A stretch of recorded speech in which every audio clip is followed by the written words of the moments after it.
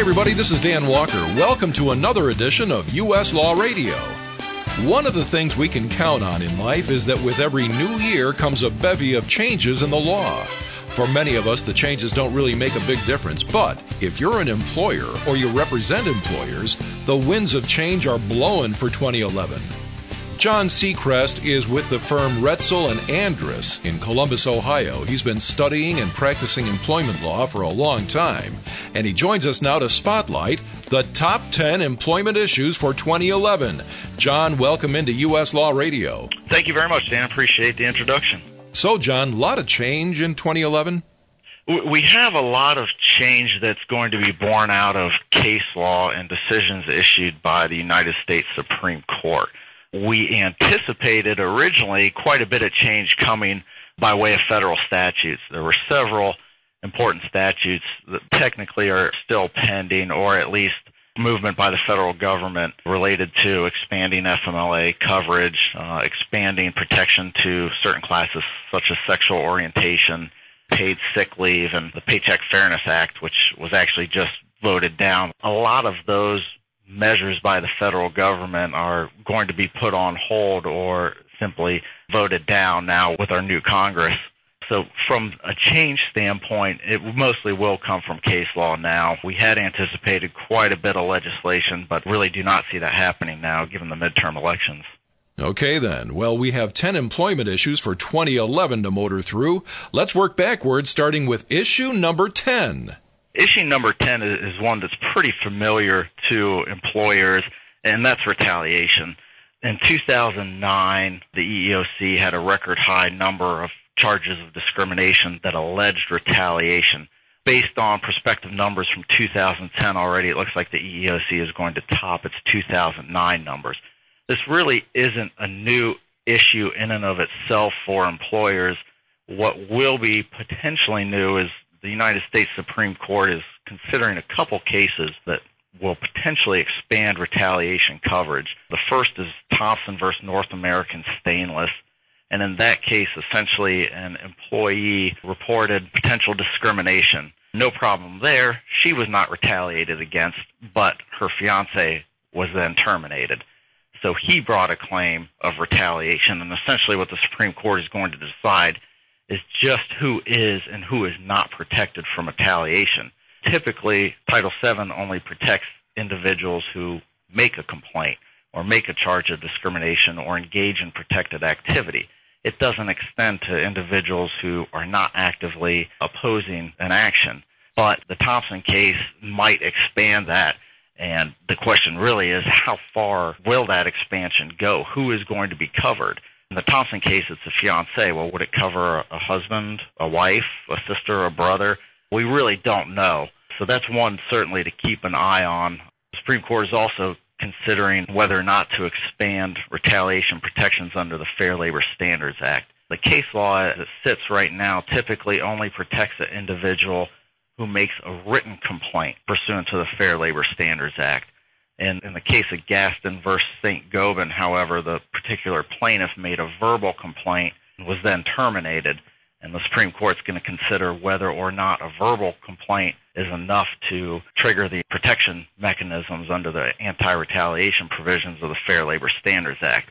And the problem for employers is if you look at some of the recent Supreme Court decisions related to retaliation under Title VII, the Supreme Court has not really looked at the text of the statute to provide protection to employees. Rather, the Supreme Court has looked at the intent of the statutes to protect employees and say, we're going to broadly apply these statutes. So it'll be very interesting to see how those two cases turn out. Until they do, and if they do, it's particularly important for employers to ensure that their supervisors and decision makers are properly trained and to pay attention to all complaints, whether written or verbal. Retaliation, issue number 10. All right, John, what's issue number 9? Issue number 9 really revolves around the ADA. Most employers are aware that the amendments to the ADA went into effect in January of 2009. In 2009, the EEOC saw about a 10% increase and is really focusing on return-to-work policies. And what that means is a lot of employers have a blanket return-to-work policy that let's say an employee has exhausted FMLA leave, they require that employee to return to work within 30 days of exhausting FMLA. Those blanket policies have really been the subject of EEOC enforcement actions because the EEOC has determined those blanket policies discriminate against individuals who have disabilities. So it's very important for employers to consider each case on a case-by-case basis and determine whether or not the particular employee could have a disability. And if so, the employer needs to engage in the interactive process with that employee. Duly noted. Okay, how about issue number 8? Regulations 2, GINA, the Genetic Information Non-Discrimination Act, just issued this past month. GINA took effect November 21st of 2009. It's still a very new law, and the new regulations are really going to dictate where that law goes related to what genetic information employers can obtain and what they can disclose. For now, the most important thing for employers to take away is that the EEOC has recommended warning language to be issued to healthcare providers when an employer is requesting medical information. It's imperative that employers include that warning language in any request for medical information and to update their policies to state that they prohibit discrimination related to genetic information. Genetics. The top 10 employment issues of 2011, we're counting them down. Issue number 7. Issue number 7 is generally discrimination under Title VII, and obviously not a new issue. However, the Supreme Court of the United States is considering right now what's called the cat's paw theory. Essentially, the cat's paw theory would hold employers liable for adverse employment actions when the actual decision maker has no discriminatory animus or bias. Essentially, the decision maker is fed information from an underling who does have a discriminatory animus or bias, and the decision maker then acts on that information. Very problematic for employers because you have a neutral decision maker determining what action to impose on an employee, and that decision maker, completely neutral, unbiased, not motivated by any discriminatory intent, yet potentially the employer can still be held liable. The Supreme Court is considering that right now, but the important thing to take away for employers is make sure that your decision makers have adequate basis for any adverse employment action. And also under the discrimination banner, the EEOC is really focusing on employment tests right now. And the Supreme Court's decision earlier this year in Lewis v. City of Chicago extends the statute of limitations related to employment tests to the latest use of that test. So employers make sure that you are periodically reevaluating any employment test to ensure they are actually testing job-related duties and that they don't adversely impact one protected class over another. Great advice. How about number 6? Number 6 is generally the use of mobile devices. Technology is constantly evolving, and the law as well.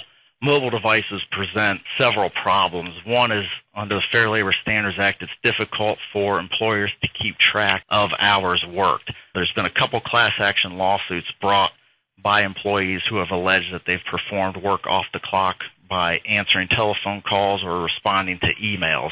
You can combat that fairly easily by only issuing mobile devices to exempt employees under the Fair Labor Standards Act. One of the other significant issues is vicarious liability of employers for employees who text while driving or use their cell phones while driving. Again, fairly easy to combat by instituting policies that prohibit such behavior. Might not get you out of a lawsuit initially, but might prevent any liability from any damages or injury relating to the use of a mobile device while driving. Okay, good to know. John, feels like we're halfway through. How about employment issue number 5? Number 5, social networking. Again, following the technology topic, social networking provides a host of issues for employers. There's privacy issues, there's discovery issues once a lawsuit has actually been instituted. There's non-compete issues once an employee leaves, and there's also issues related to discrimination and harassment. Just recently had a client who received word from a fellow employee that another employee had posted on her Facebook page that she felt she was harassed and discriminated against by her supervisor. It's very important for employers to actually have social networking or social media policy. It's also important to amend any non-compete agreements to include language related to social media. Attempts by former employees to use LinkedIn to contact customers, you have to include that in your non-compete, that such behavior is considered solicitation and barred by the non-compete.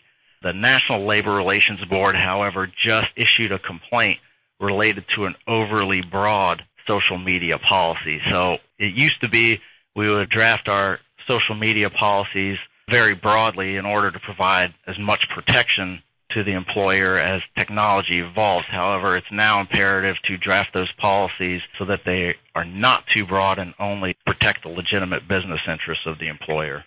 Social networking. That one was only a matter of time. Okay, John, what's number 4?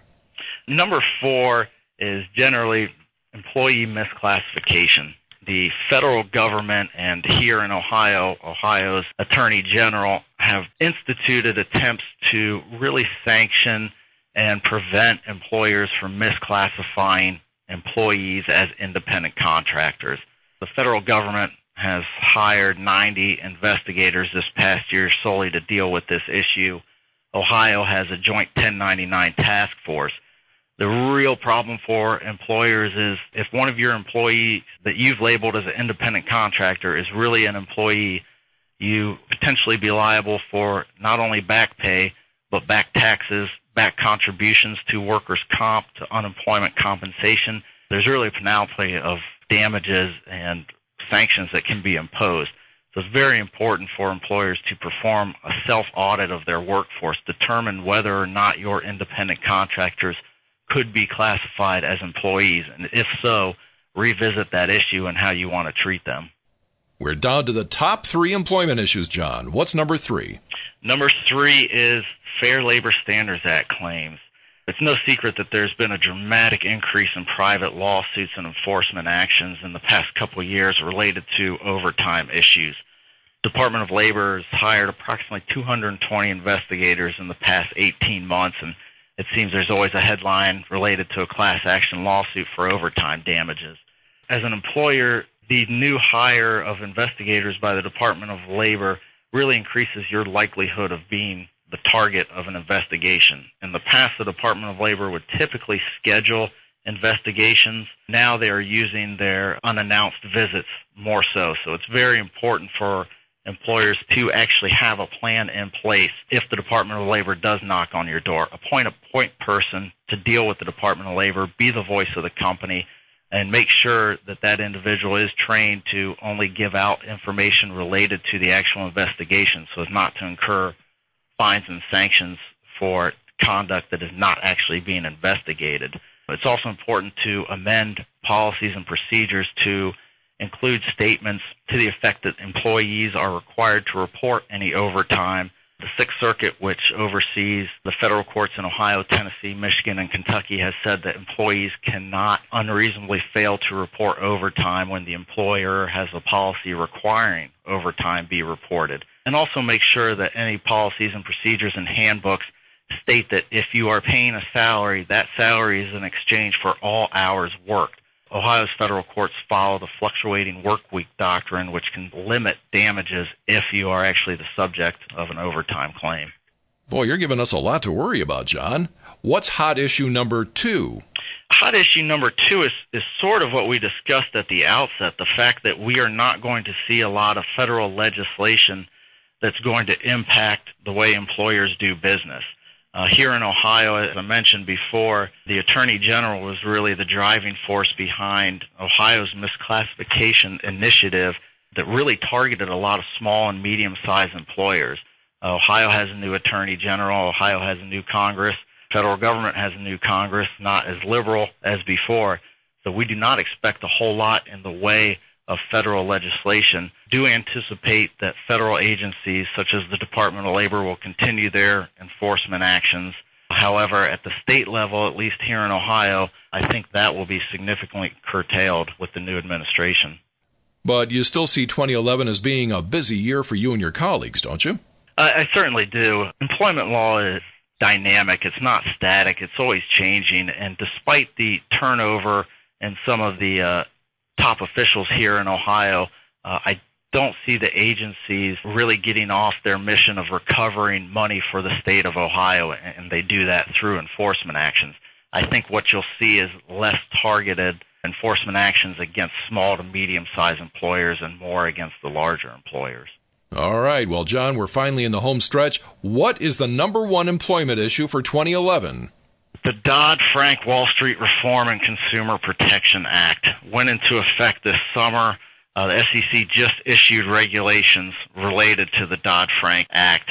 Essentially, the act provides whistleblower provisions that covers banks, loan brokers, check cashing, companies, etc., and it prohibits retaliation against any employee who has provided information to the Bureau of Consumer Financial Protection, any local agency, any state agency, any federal agency such as the SEC.